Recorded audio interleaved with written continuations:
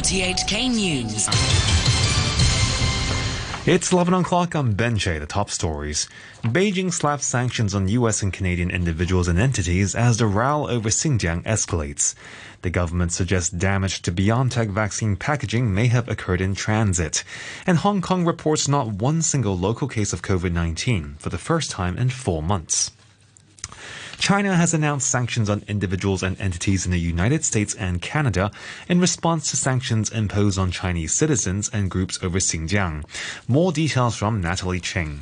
The Foreign Ministry said China will impose sanctions on the chair of the United States Commission on International Religious Freedom, Gao Manchin, and the vice chair, Tony Perkins. China has also sanctioned Canadian Member of Parliament Michael Chong and the Subcommittee on International Human Rights of the Standing Committee on Foreign Affairs and International Development of the House of Commons of Canada.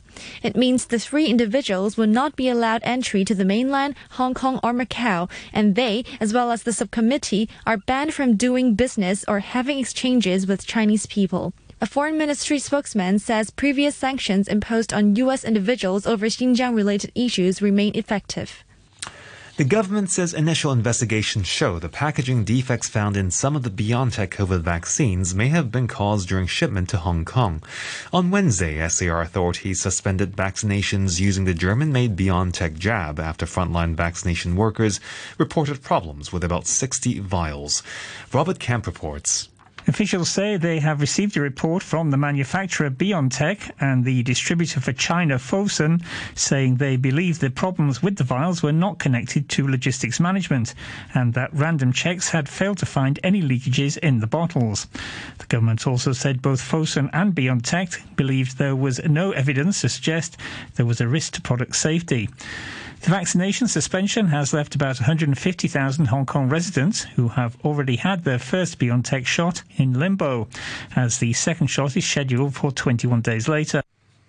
Meanwhile, health experts have advised people not to mix COVID jabs from different manufacturers as a backup.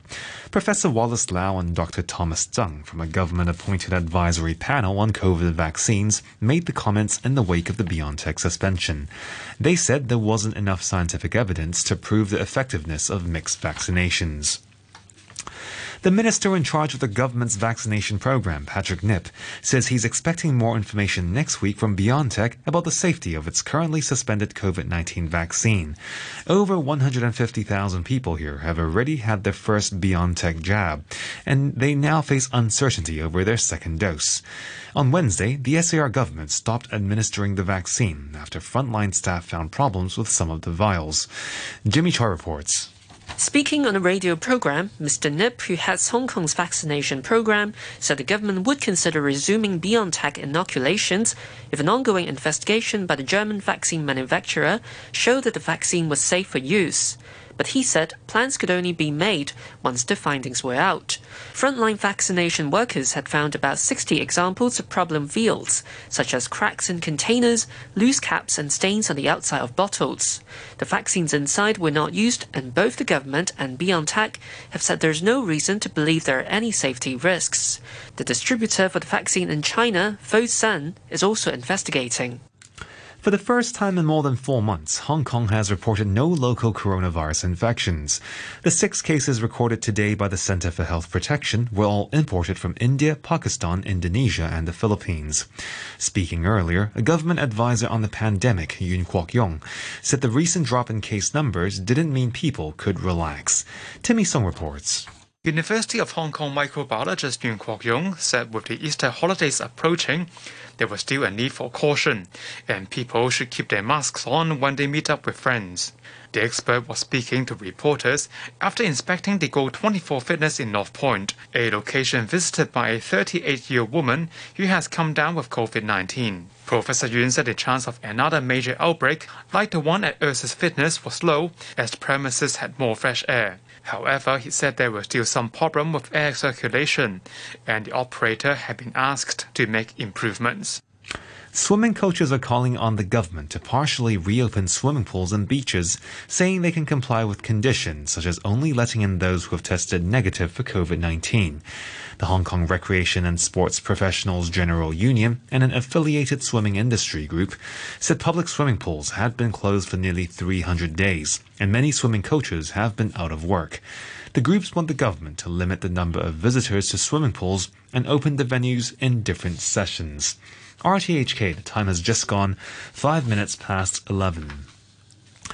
New People's Party lawmaker and executive councillor Regina Yip says she's expecting a tight schedule for lawmakers as the NPC Standing Committee scrutinizes Beijing's proposed electoral overhaul for Hong Kong, probably on Monday and Tuesday. Under the plan, the number of LegCo seats will rise to 90 from 70, and the election committee, which chooses the chief executive, will be expanded to 1,500 members from 1,200. It'll also be given new powers to nominate and select some lawmakers. Here's Ms. Yip. We expect the Standing Committee to make a decision on how to amend Annex 1 and Annex 2 of the Basic Law. That's why our committee on the reform, constitutional reform, will hold its meeting Wednesday morning to study the NPCSC decision. We definitely have a very hectic schedule, because we need to amend the legislation and then organize registration of voters. So I think we have to work a lot of overtime. At least 60 people are reported to have been killed by security forces in Myanmar. The military has been marking Armed Forces Day. In the main city of Yangon, local media say troops fired into a crowd protesting against the military regime outside a police station. The U.S. Embassy in Myanmar has condemned the regime for murdering unarmed civilians. The BBC's Celia Hatton has details. The killings happened amid tense confrontations between the military regime, aiming to celebrate Armed Forces Day, and those calling for the return of their elected government. In the main city of Yangon, local media say 16 were killed when troops fired into a crowd protesting outside a police station. Photos posted on social media appear to show small children in several locations killed or seriously injured by gunfire. The military warned that demonstrators risked being shot, and still protests continue across the country. The Japanese owner of the giant container ship blocking Egypt's Suez Canal has said an effort will be made to free the vessel by tonight, Japan time. The delays are costing billions of US dollars. Here's the BBC's Sebastian Usher. Yukito Higaki says there appears to have been no damage to the Ever Given's engines or propellers, so that it should be able to move once it has been refloated. Work has continued overnight to remove mud and sand from its bow. More than 200 ships remain stranded at either end of the Suez Canal, carrying almost $10 billion worth of goods, while some companies have rerouted their vessels. Police in Britain are encouraging school children to report incidents of sexual assault or rape, having reviewed a website where people, the vast majority of them girls, have posted thousands of anonymous testimonies of such attacks. The BBC's Charlotte Wright has more details. This week, a number of independent schools have been accused of failing to deal with complaints about a rape culture. But it's claimed the problem is more widespread. Detective Superintendent Mel Larimore believes it's an issue for schools across the country. I think it's more widespread than private schools. Certainly, I know there's over 100 schools already cited on the website, which do reach out to national parameters. The Department for Education says any abuse towards a child is unacceptable, and schools should be a place where all children feel safe and are protected from harm. Researchers in Germany say they've discovered how teeth sense code and why, for some people, eating food like ice cream can be agony. The BBC's Alison Roberts reports. Scientists believe they've worked out how and why teeth become sensitive and hurt with big temperature drops.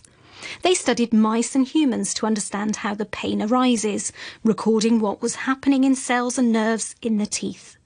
The pathways responsible are located below the outer protective enamel coating. If the next layer, dentine, becomes exposed, painful stimuli can get through. They say a key target in the pathway is a molecule called TRPC5, and blocking it can stop the pain.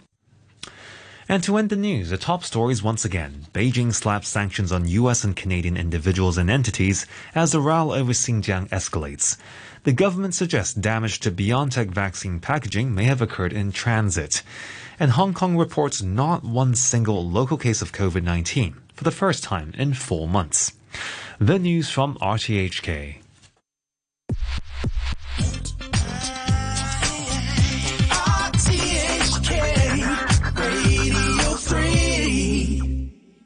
I could sing of your love forever. I could sing of your love forever. I could sing of your love forever. I could sing of your love forever.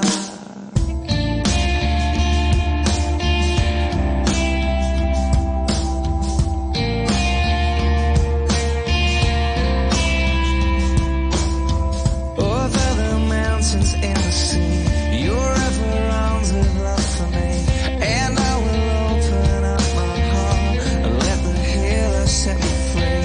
I'm happy to be in the truth, and I will daily lift my hands, for I will always sing when your love came down. I could sing of your love forever. I could sing of your love.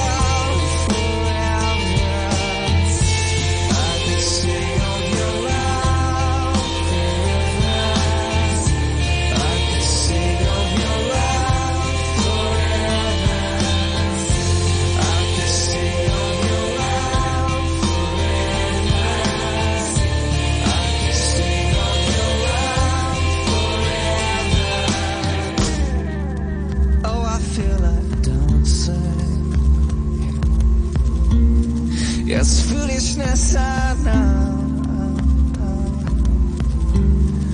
but when the world is seeing the light, they will dance with joy like we're dancing now.